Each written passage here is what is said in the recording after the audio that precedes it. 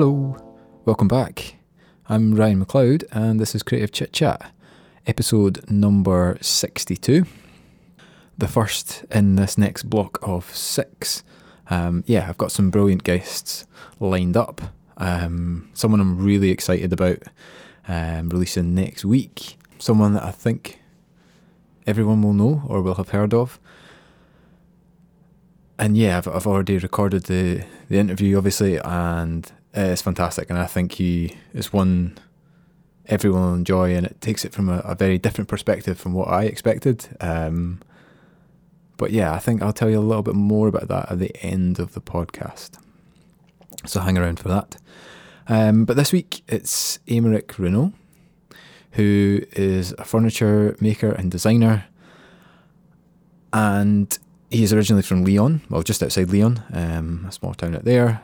Studied there, came over, studied at DJ CAD, and has sort of come into working part of his time for Kennedy Twaddle Architects, and the other part of his time he runs a company called Draff, which creates an eco-friendly material for making furniture and products out of the waste products of breweries and distilleries. So taking the spent grains and ingredients, adding an eco-friendly resin, compressing it, drying it, and making this solid board that then he creates items out of.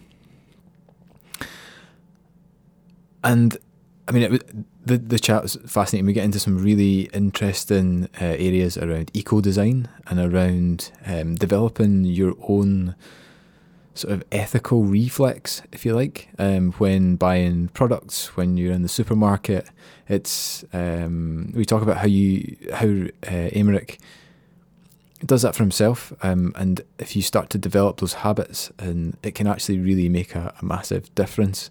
So it's thinking about how you actually select the product from the shelf and how you check ingredients, and if you do it enough times, that will just become a natural reflex. And I think it's something that's becoming more and more prominent and more important. And hopefully, I mean, we talk about it being a bit of a fad, the term eco-design, or people jumping on that bandwagon. And hopefully it's not, and hopefully the conversation continues and we start to see people making more ethical decisions around what they buy, whether that's just not using reusable coffee cups, or selecting better deodorants, or whatever that might be. Just making those small changes can actually have a massive impact if everyone does it. And another thing that I want to touch on just before we get in is we talk about this idea of pushing yourself out of the comfort zone, and it's something we've talked about a lot on the podcast, I think, in different guises. But I've sort of been chatting to a few people about this kind of theory, which I've developed based upon it was actually a surfing instructor who was talking about your levels of comfort in regards to sort of extreme sports and where you thrive. And he talked about it as sort of 3 concentric circles. So you have your sort of your comfort zone, which is the smallest centre circle. Then you've got a circle outside of that, which is your sort of exploration zone. And then on the outside of that, you have the sort of danger zone. And I think the way that sort of I feel it works for me, and I imagine it does for other people as well, is that centre zone is your core skill set. So it's where you're very comfortable. And if a lot of your projects fall within that, then it can be quite staid, quite boring, quite samey, because as soon as you approach the problem, you know the solution. So where the most interesting things happen are in this sort of second circle of exploration, where you're collaborating, where you're learning new skills, where you're bouncing ideas off other people, and actually pushing yourself. But what happens in the third circle, if you push yourself too far, is there's much more risk, and then there's the likelihood that the project might fail, or that you might not be able to achieve the goals that you set out, or that the finished product isn't quite as good as you imagined. So I thought this is a really sort of rich and nice analogy that sort of I've developed over time, and sort of chatted to a bunch of people, and Aymeric as well. And yeah, I just wanted to share that before we get into the episode. But if you're new to the podcast, or you don't already, we're on all the good podcast places, like iTunes and all the rest of it. So do subscribe on there.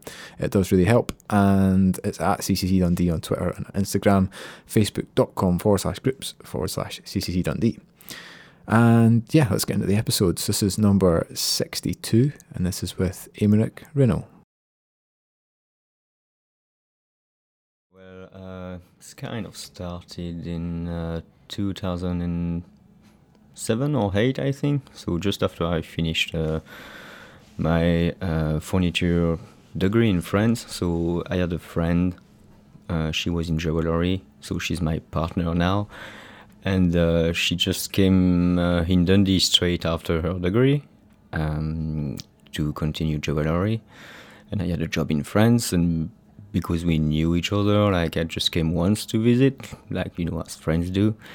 And yeah, she just showed me the uni, like DJ CAD, she just showed me the city, and I kind of really felt the need to be here because, like, yeah, DJ CAD was like great, you know, it was just a huge playing ground, and I was like, well, I could do really cool stuff here. So yeah, I just went back in France and kind of thought about it, and yeah, a few years after, I kind of quit my job in France and moved here. So at that point, what were you doing in France, and whereabouts in France? Well, I was, so I come from a really small village in the middle east of France, near Lyon, but I've done all my study in Lyon.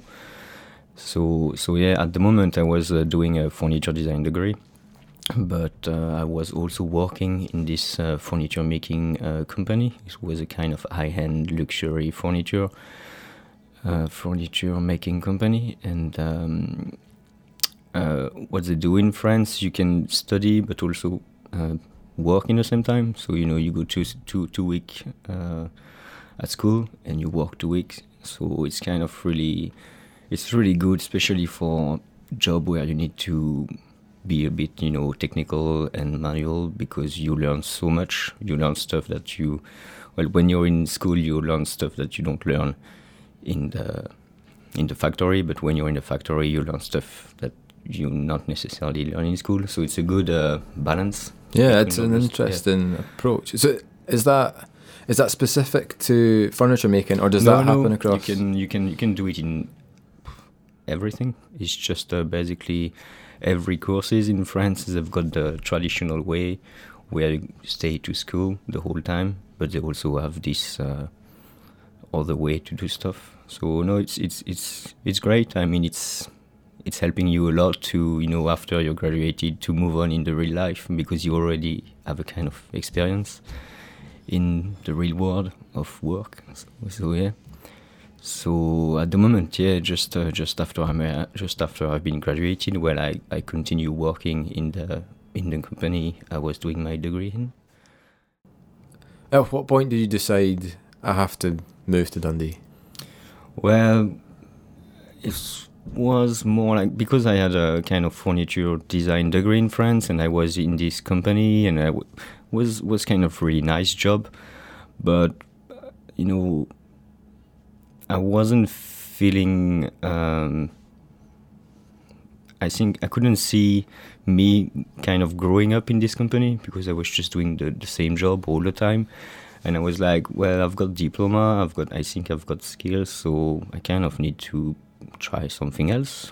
And yeah, I think it was good for me to be able to kind of restart from nothing by coming here and joining Duncan of Jordan Stone, doing an interior design degree, because also I kind of wanted to learn more about interior design, because at the moment it was kind of mainly furniture design, and it's quite hard, especially in France, to just live doing furniture. So yeah, but at the moment I was like, yeah, I'm gonna come in Dundee, do my 2 years degree, and go back in France. But finally I kind of ended up staying here. So how did that university experience in Scotland compare to that in France? Well, yeah, it's quite different. I mean, in France, I think university are a bit too, how can I say that, selfish, or, you know, too closed on, like, they're not open to the world. Like, you know, here you go to DJ CAD and you're like, even if you're from, for example, if you're from furniture or interior design, you can go in any workshop in jewelry or whatever, ask for help. Everybody's going to be really helpful and happy to help you. And in France, it's not like that at all. If you're in furniture design, you don't go in any other workshop because you're not allowed to go in. And it's a bit like, everybody stay away from everybody. And what I liked also here is you're basically free to do whatever you want if you show that you're motivated and you kind of feel the brief. I think teacher and technicians, they really trust you, and if you're motivated, you can do amazing stuff, and nobody's gonna kind of put any barrier on it. So it's great. So for me, that was a kind of massive change. That's why I really wanted to start something here. Yeah. Mm-hmm. So you finished your 2-year degree. Yeah. And what happened after that? I was really keen into working for myself, doing some self-employed stuff, and also really keen to continue my kind of because even during my degree I was working a lot through making. I'm not the best one doing sketches, so I was doing loads of models and stuff like this. So I kind of started to do freelance job for this architecture company, which is called Kennedy Twaddle Architect, and ended up doing the residency at Duncan of Jordanstone, because it was something kind of perfect for me, because I was still in university, but doing a wee bit of teaching, but also being able to have great facility to do my own little making thing. So do you want to explain a bit about what a residency is? So basically, after you're graduated, you can stay for 1 or 2 years in the university, and what you do, you basically help teacher and student by doing a wee bit of teaching and being here to kind of guide them, etc. And in the same time, you have your studio and time, space, and facility to develop your own project, which is great, because for me, if I wanted to set up my workshop in woodworking or interior design, that would be really, really expensive. So that was a really, really good experience for me. And it's not a funded position, though? No, it's not funded, yeah. So it was okay for me because I've always kind of been able to find work, and I had some savings, so it was okay for me. But sometimes it can be hard for some people who are a bit less lucky. So yeah, I think it's a lot of people, especially that I've talked to. It's that struggle. It's finding that balance to finance what you really want to do, and to sort of get yourself set up and established. Yeah, no, it's true. Then I've seen that some people in my year, for example, were struggling because they were working crazy hours at night in bars and pubs, but I couldn't really work much during the day because they were just even too tired, or just because they were not in the right mindset because they've been working the whole night. So that was really hard. But I guess I'm not gonna say it was always easy for me, but maybe you just have to say to yourself that it's a year or two where you're gonna kind of struggle, but it's maybe a year or two to build your future. At the end, you might have something really interesting from that. Mm-hmm. So I think it can sometimes come down to a mindset. And if you're driven enough to make it work, then you sort of make it work. And I think it's that I've talked to a few people before about this, that you sort of make your own luck. Yeah. If you work hard enough, and you have the drive and the determination, that opportunities and things will come if you work hard enough at it. No, yeah, definitely. It's always, I remember, my my tutor when I was in fourth year, well, which is my boss now from Kennedy Twaddle, Gary Kennedy, he was always saying, no matter, like, every time there is a job coming, like, never say no, always say yes, even if you don't know how to do it, because you're always gonna find somebody to help you to do it, or, you know, like, it's a bit silly, but you can just Google it, you know, when you don't know how to do something, there is always a way to find a way to learn how to do it, or ask people to help you on it. So yeah, I mean, it's you have to just say yes, and so sometimes you say yes with a big smile, but in your head you're like, I don't really know how to do this, but you've got time to learn, and I mean, it's at the end, you just figure out how to make it, because you don't have any choice. So yeah, I mean, I think it's it's that thing of pushing yourself, and I think it's getting just outside your comfort zone, and whether that needs the sort of the collaboration or that openness of getting other people involved that you talked about. I mean, obviously, if you're a furniture maker, you're not going to go and design a system for a bank. No, yeah, but, well, yeah, you have to kind of stay. You have to kind of stay where in your kind of how can I say that, area? In your sort of discipline. But yeah, it's and it's amazing to see how much you learn by doing this. Because, you know, if you always do the same thing and say, oh no, don't want to do this because I'm not too sure about how to do it, like, finally you're never really gonna learn other skills and other method to work. Or so yeah, by kind of pushing yourself to accept job that you're not too sure, you kind of learn so much, and the next one coming you'll be like, oh yeah, I can do that because I've done it like before. So yeah, and I also think if you do one thing really well and you never push yourselves outside that, people will look in at you and go, that's what this person does, and I will only go to them if I want that thing done. But you can start to, through collaborations, through learning new skills, you can start to push yourself outside that, and then people will start to see, oh well, actually maybe I'll try and challenge this guy, or ask them if they could do this or the other.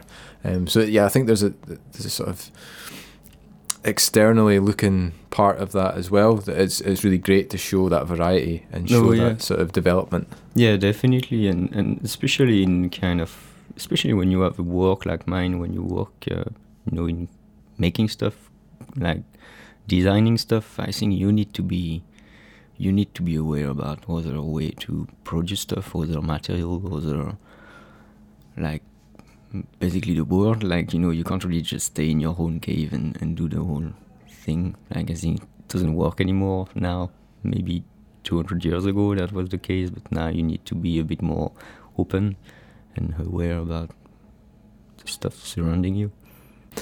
So, I mean, it feels like there was a very natural progression for you. So you started at DJ CAD, then you went into the residency, and then obviously working with Gary Kennedy from Kennedy Twaddle, and then you moved on to sort of work with those guys afterwards. Yeah, well, as I said, like during the residency, I was also doing some kind of self-employed work for this company.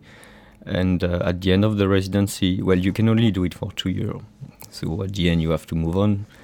And I was like, well, I've not got any more space, and I was doing a lot of work for them. And we are like, well, I need a space. You need me to do work for you. So just let's open something together. So yeah, we kind of started to look for a place to rent in Dundee or buy in Dundee.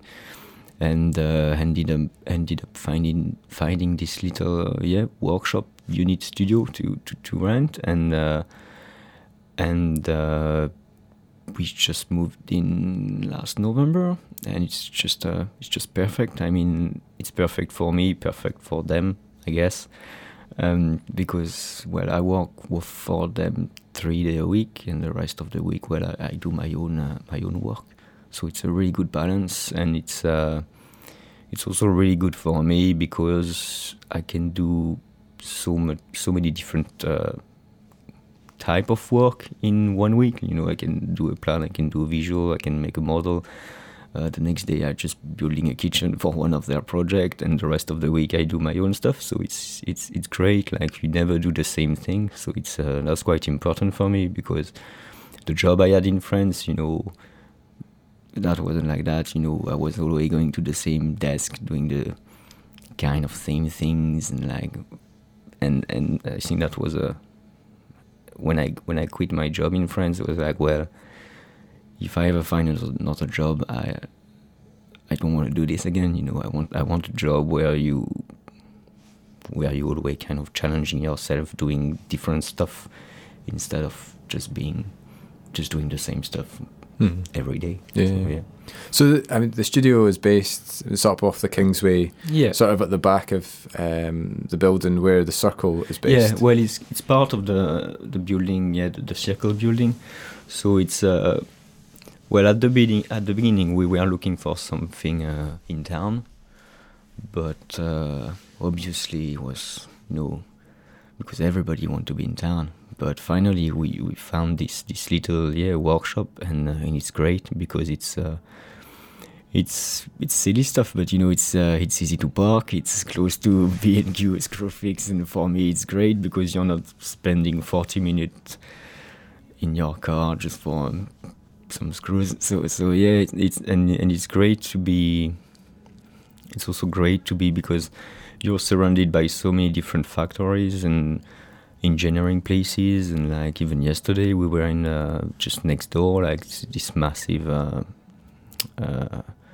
door factory, and we needed kind of CNC stuff for one of our project, and we just knocked at the door, and the guy was like, yeah, we've got that, if you want to use it, just give us your plans and we're gonna work together. So it's kind of really great to be in this kind of industrial area where you can just, if you need some steel cut, you just knock at this door. If you need some CNC, you knock at this one, and it's great. It's it's a really good find, and obviously they also really good to be kind of part of the Circle because it's also a nice community and it's quite helpful sometimes. So yeah.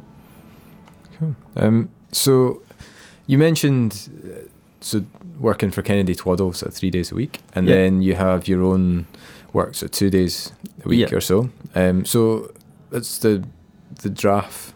Yeah. I don't want to call it a project, but it's So I've started that during the residency. So basically draft is an eco-friendly material to be used in furniture design, furniture making, but it's made out of all the waste from breweries and distilleries.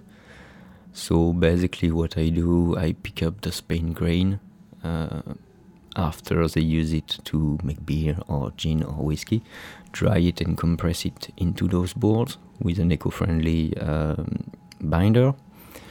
So that was really good for me to have the residency to kind of, because I spent loads of time like testing, researching, and because that was brand new field for me, like materiality, like kind of started to be a bit geeky about like how to do this, how to make this, how to like product and like resin binder, and like, because at the beginning I really wanted to be the most sustainable and eco-friendly possible. So I've started to do my own experimentation with bone glue and this kind of thing, but wasn't kind of professional enough. So I ended up finding a company in Germany who is developing this binder made out of water and alcohol. So it's completely free of any. I don't want to go too much into detail because that's going to be a bit tricky to understand. But yeah, it's basically it's sustainable and eco-friendly. It's biodegradable. Yeah, sorry. So yeah, and the idea now I know then it's work. So the idea now is to kind of develop the project a bit more, scale it up. So going back to the beginnings of it, so where did that idea actually come from?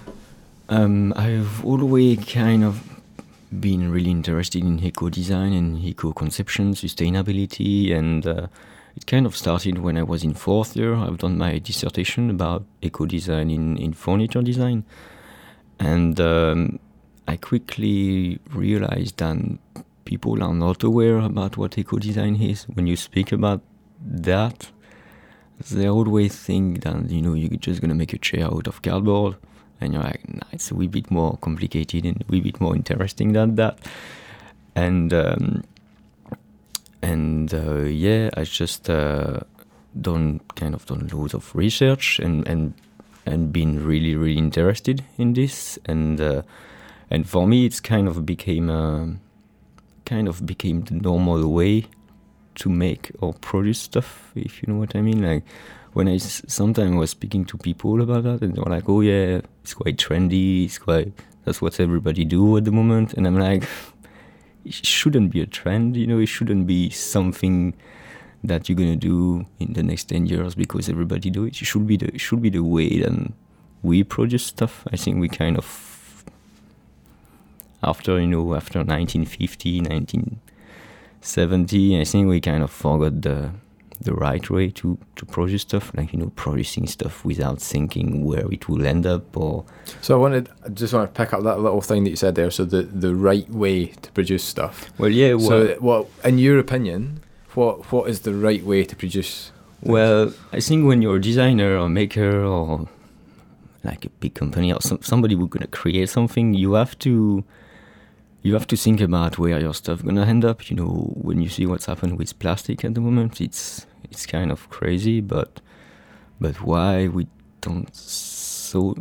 didn't think about that before? You know, and that's what eco-design is. It's making something and thinking about, well, how to make it. Is it gonna be bad to use it? But also thinking how you're gonna kind of recycle it, or how you gonna what's gonna be the end life of the product. And yeah, I think people need to ask themselves, like, what's the point to put, I'm not gonna say bad stuff on the market, but what's the point to put stuff on the market which is gonna be like really tricky to deal with after? So I think is it that it's profit versus ethics? It is, I think, but it's also, well, I think we always blame the manufacturing people and the factory about this profit and ethic thing, you know, they want to make. But I think people have the real power, you know, like, we need to stop buying the cheapest stuff we can find, or buying we need to kind of think like I don't know, sit down for 5 minutes and think about what you're buying and what you're consuming. Like, do you need to buy 5 t-shirts in a month? No, maybe just buy one, a bit more expensive but good quality one. You know, it's this whole thing. Maybe we need because if we do this, those companies and factories, they will stop those mass production thing. And I think we've got a real power, but I think people needs to have this kind of how can I say that, click, like they need to think about it more. Mm-hmm. Yeah, I think there's an issue where if someone can only afford a certain type of product, then ethics doesn't really come into it. But I think the things that you're talking about, whether it's, so they're not going to know, like, if they're going to buy, they have a £50 budget to buy a table and chairs. Yeah. They maybe don't have the option to buy an ethically created one. But then I think it's more about changing the thought process of, as you say, like, that sort of consumerism, like, let's have lots of things all the time, and have that, maybe you're buying one item that lasts you for a lot longer, and that is of much better quality. But it's a big mindset to shift. Well, but I think it's all about kind of education, and also people need to. I think people sometimes they blind themselves because they don't want to. They're too lazy to, you know, like you go to the shop, like you buy something, you just turn around the packet and just read the stuff, and, you know, like, everybody know, then, you know, palm oil now is really bad for the planet, so just just read all the little ingredient, and if you see palm oil in it, well, leave it and pick one without. It's as simple as that. I think people needs to be aware about what they're buying and make this kind of work or effort to be informed. So how much does that affect? How much does that come into your life and the decisions that you make, like on a sort of day-to-day basis? Are you constantly doing that when you're going into supermarkets, when you're buying anything? Well, yeah, now it's a reflex, like it's obviously at the beginning, I remember the first time I was doing that, I was like looking around me and I'm like, what people gonna think about me reading all this thing? Like, it's gonna be like, oh, he's a kind of a weirdo. but no, and at the end, you do it for you also do it for other people, and yeah, it's a reflex now. And it's the whole same thing, with plastic. Like, if I buy some vegetable, like, you don't need to wrap them in a plastic bag, just leave them in your bag. And I mean, what's the point to put them in a bag to just pay them and after just put them in your fridge without the bag? I don't see the point to just.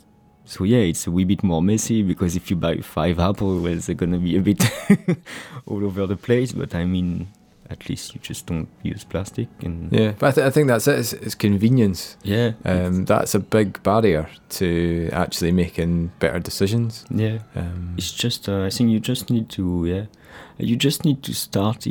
slowly start, and it's just gonna become a reflex, and you're gonna do it in any kind of part of your daily life. Like even in my work, like now I kind of stay away of every kind of polyurethane varnish and all this kind of stuff, and you just do a wee bit of research, and you'll see that there is so many products out there which are not bad for the planet, and you can just buy them as well as the other one, but it's just ask you to do a wee bit more research instead of just buying the first thing you see. So yeah. So to come back to Draff and the product, so you're taking, well, I suppose those spent grains, I mean, they're the waste product of the brewing and distilling process. Yeah. So some of the big distillery or brewery, sometimes they use it for animal feeding, but some small brewery just leave it to decompose, do compost or just throw it away. So it's a kind of really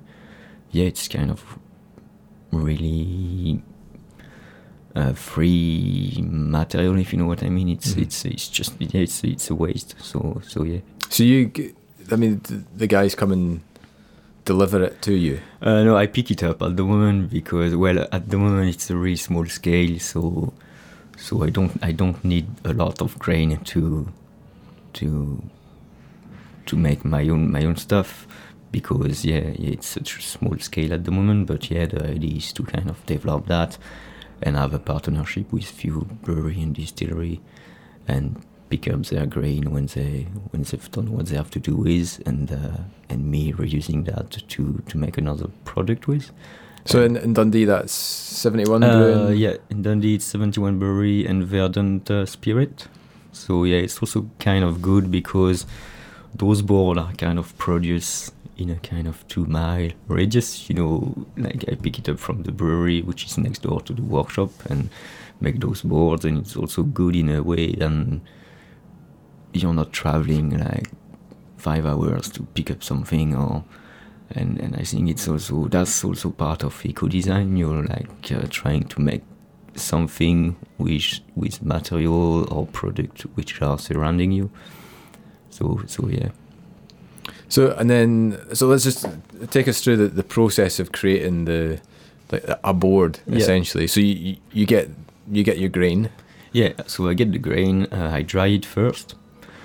So I can just use it oven, or for example last week I was just laid down on the ground because it was so sunny, so it was just perfect. So yeah, just dry it, and after mix it with this binder and compressing it under high pressure and heat. And basically, because it's an eco-friendly binder, for the board to be solid, the water from the binder need to evaporate. So that's why I'm using heat. And yeah, it's just this reaction which make the board set. Is it a similar process to what you'd use to create something like MDF or? Well, it's a similar process, but instead of MDF, when the MDF and OSB board, when they produce it, they also use heat, but by using heat, it's a chemical reaction in the binder, which make it set. Instead of me, I use heat to make the water evaporate. So it's the same process, but because it's a different binder, it's how can I say that? It's the same process, but not the same. It's a bit tricky, geeky. So, yeah, that's fine. Because for me, for example, when I compress one board, I compress it, leave it for a few seconds, and release the mold, leave the steam evaporate, and do it again a few times. Instead of them, they just compress it once, leave it for a few, minutes, and once they release the press, it's all set. So yeah, for me, it's the binder that I use is already on the market, but those big companies don't use it because, well, it's a wee bit more expensive, but your process is also longer because you need to close the press, open it again, close it, and yeah, it's always the same story. Like, there is stuff on the market which are good, but people don't use it because it's a wee bit more expensive and a wee bit more it's less convenient.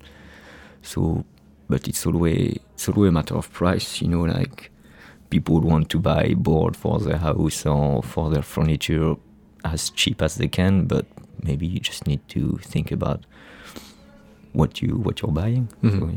So the board that you create, obviously it's a strong material that you can then use to build with. Yeah, it's as strong as MDF or OSB. It's just a wee bit nicer because you've got this really nice pattern, which is a mix between cork and marble, and it's interesting because you're not gonna have the same pattern if you use barley from the whiskey or beer industry, or if you use botanicals from the gin industry. You can see for example, in the gin industry, they use juniper and coriander and cinnamon, so you can really see those botanicals once your board is compressed. So it's really nice. So essentially, each brewery or distillery would have a unique board at the end. Well, yeah, it will be unique for everybody, especially into the gin industry, because it's kind of depend of the ingredient and botanical that you use. And gin, you can use so many different botanicals. So yeah, it will be really different for any distillery, basically. Mm. And so, what are you using and what are you creating from the boards that you make? Well, for the moment, the idea is to develop my own collection of pieces of furniture, but also starting to find commissioned work, like, for anybody, basically, like breweries, distillery, pub, shop, restaurant. Like, you can use it to do worktop, you can use it to do tiles for the wall, or just like furniture, or it's just the only thing that I don't want to do is develop it for the big market, because, as I said before, the binder I use is already on the market, but those big companies don't use it. So what's the point to like, they're not ready to change. So what's the point to trying to make something? It will be really hard for me to compete against those factories, because I will never be able to produce as big and as cheap than them. But that's not my idea. I just want to develop a really nice material that you could use in craft design and have some really interesting collaboration with designer or even people and work with them closely. And I think like we should all do that, like work with people which are close to you. Well, not close to you, I mean in the kind of same area than you. And, you know, like, because I think now we really lost this, like, you know, in the past when you needed a bed or something, you were just going in the street and going to the shop in the corner and asking for it. And now we completely lost that. You know, everybody buy online and your bed arrive at your home 2 days later, but you don't know where it's from, and it's been made in like 4,000 kilometers away. It's kind of weird. I think we kind of lost this idea of buying locally, and I think that's. So how do we, even on a very small scale, how do we start to change that? To change to change people's mindsets and behaviours to buy more locally, and I suppose in respect to furniture and items like that. Well, I think first you kind of need to explain to people what they're really doing when they're buying something, I don't know, from China, or, you know, you need to tell them, well, that's gonna cost that. Not cost, but that's going to use this amount of, you know, petrol or whatever, because it's going to have to be shipped like on big boats and etc. And I think people don't really realize that. And so I think that's the kind of first thing to do, kind of educate people of what they're buying. But it's also kind of bringing back those little shops and little design place, craft place, and in town, because now in town you've not got many of those shops. Like, look, in Dundee you've got the big Starbucks, you've got the main brand, but you don't have many little shops where you can just buy stuff which is made locally and like good stuff. And I think if you make yourself visible to people, they will start to be aware about you. So I think it's just about trying to show to people that you're existing, which is hard when you're surrounded by so many of those big shops. Yeah. But then maybe it's a case of getting lots of local makers, designers, creators together to create that presence as a group, as a collective. Yeah, probably. I think that's the way I think designer and maker will kind of compete against those big brands, because and one more time, I mean, it's great. It's always great to share workshops or collaborate with people, because you always learn so much, and it's also easy for you, obviously, to pay the rent, you know, for the workshop or this kind of stuff. So yeah, it's. I think that will be a great way to start changing mentalities. Yeah. So one question I've started to ask a few guests, and it gets some interesting answers, is where do you feel that your expertise lies? So sort of across everything that you do, what is it that you're great at? I think it will be trying to. What I do really well is making sure that I'm not gonna. How can I explain that?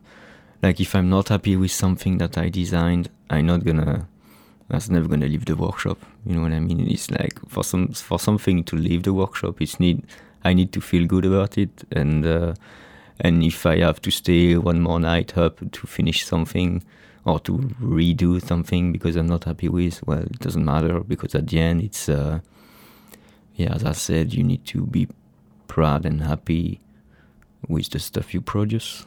And I think it's also kind of it's also be respectful for the people who buy your stuff. You know, you can't just half do something and be like, yeah, it's fine. That's gonna be okay for this time. So I think that's not something that I will ever do. Try to just rush something and kind of. We have a word in France. I'm not sure about the one in English. What's the word? It's called bâcler. It's basically mean you have to do something, so you do it quickly and you just get rid of it as soon as possible, and you just move on to the next thing. But yeah, no, that's not something that I want to do. So yeah. And so, what is it that excites you at the moment, and what is it that you get out of bed in the morning to do, and you're like, I really want to get into that, and like, what is it? I think it's just making stuff and finding new way to produce stuff, and this whole journey about the draft story. Like for me, it was completely new. Like learning stuff about how to create a material, and that was really exciting. Like and I think what's really pushed me out of the bed in the morning, it's trying to learn new things and trying to what I really would like is to show to people that eco-design or sustainability, or it's not just when sometimes you say that to people and they think that you're just a tree hugger, and you're like, no, it's just a balance. You just need to find your balance between buying good stuff and producing good stuff, and be aware about what you're buying. So what's pushing me out of the bed in the morning, it's trying to develop this thing to make people understand that it's possible. So just to finish up, I want to move on to talk a little bit about the city. So obviously, how many years have you been in? I've been in Dundee since 2015. Okay, so no, 2011. Sorry. Okay, yeah. So that's no, yeah. So it's 6-7 years. Yeah. I mean, what's your thoughts on Dundee as a city? I think as a city, I think Dundee needs to be. Well, for me, it's a great city. I stayed, so that's mean I really like it. It's a great city because it's got a huge potential, and people are great, and I think people sometimes needs to be a bit more proud of Dundee. Everybody say Dundee is not a nice place, blah blah blah, but no, it's great. You've got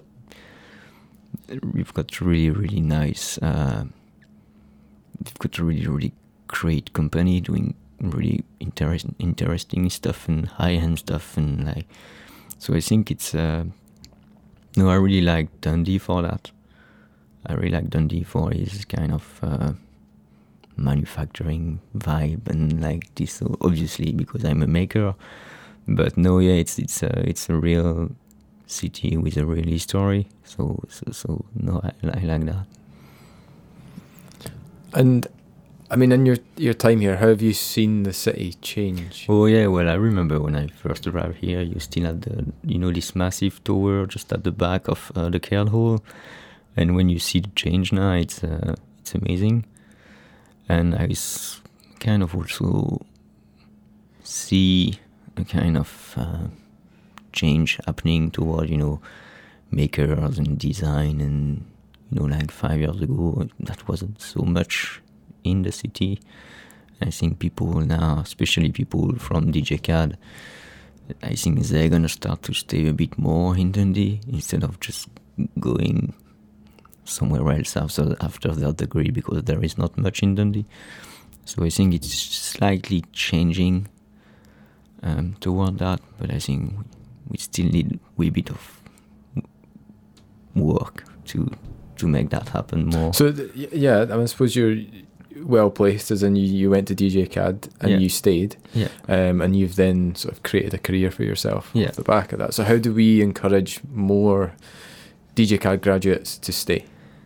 I think it's by giving the opportunity to people and makers and designers to to stay in the city by maybe not offering them, but giving them place that they could, like, all those shops which are closed on Reform Street and all those things, like, why we don't try to I don't know, they're so expensive to rent, or so why don't we try to, I don't know, like, put together a team and, like, I don't know, just rent a shop with, I don't know, furniture maker or jeweler. And I think what we need in Dundee is to give spaces to people to stay, and affordable places. And I think yeah, that's what Dundee needs at the moment. Little shops, little galleries, little.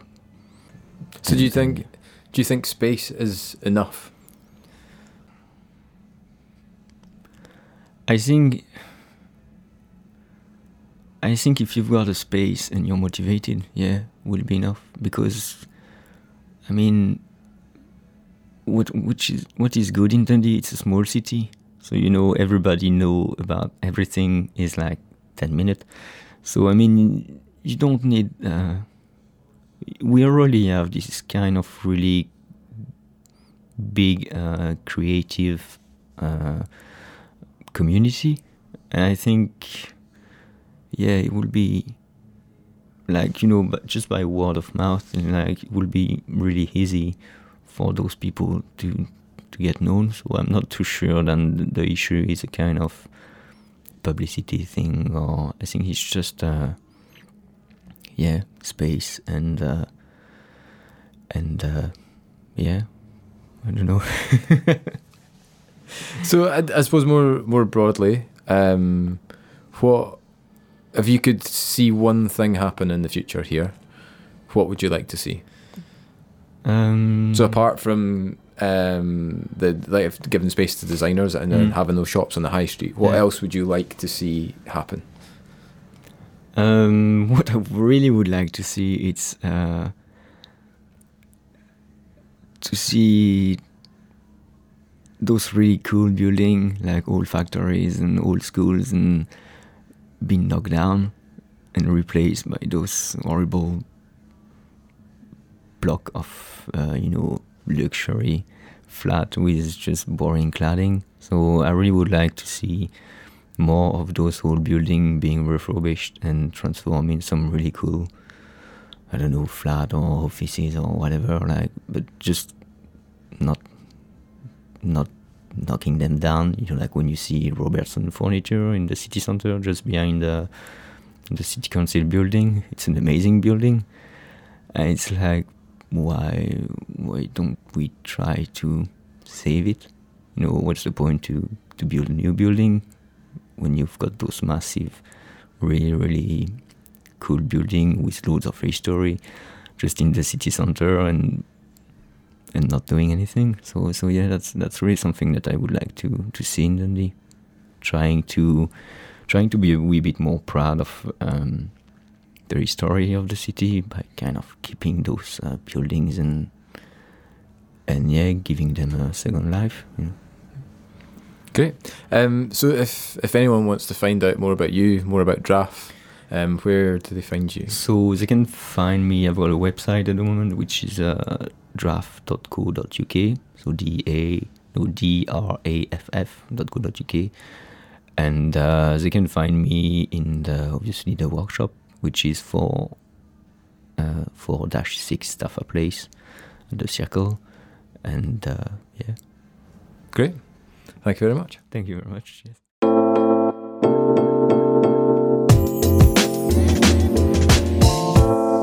And that was Aymeric.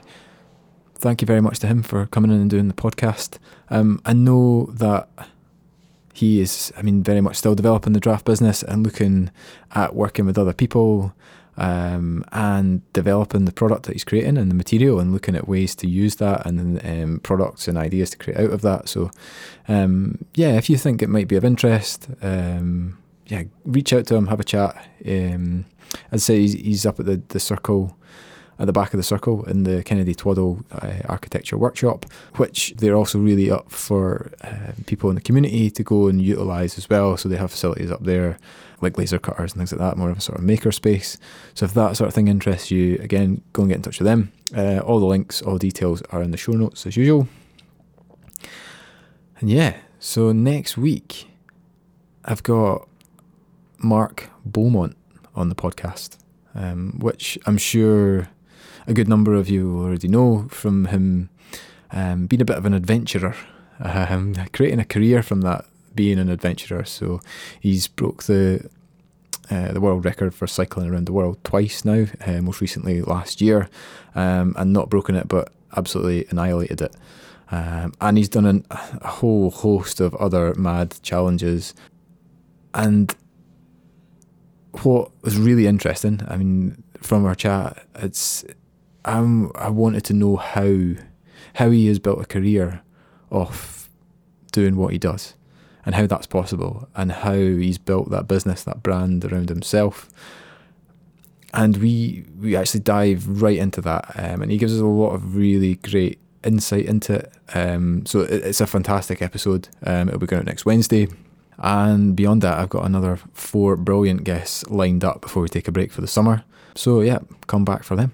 And yeah, do the usual thing. Come on, if you don't already, it's at CCC Dundee on Twitter and on Instagram, and facebook.com/groups/CCC Dundee. And that's where all the up-to-date information is on, all about up-and-coming episodes and when they go live. And that's it for this week. Goodbye.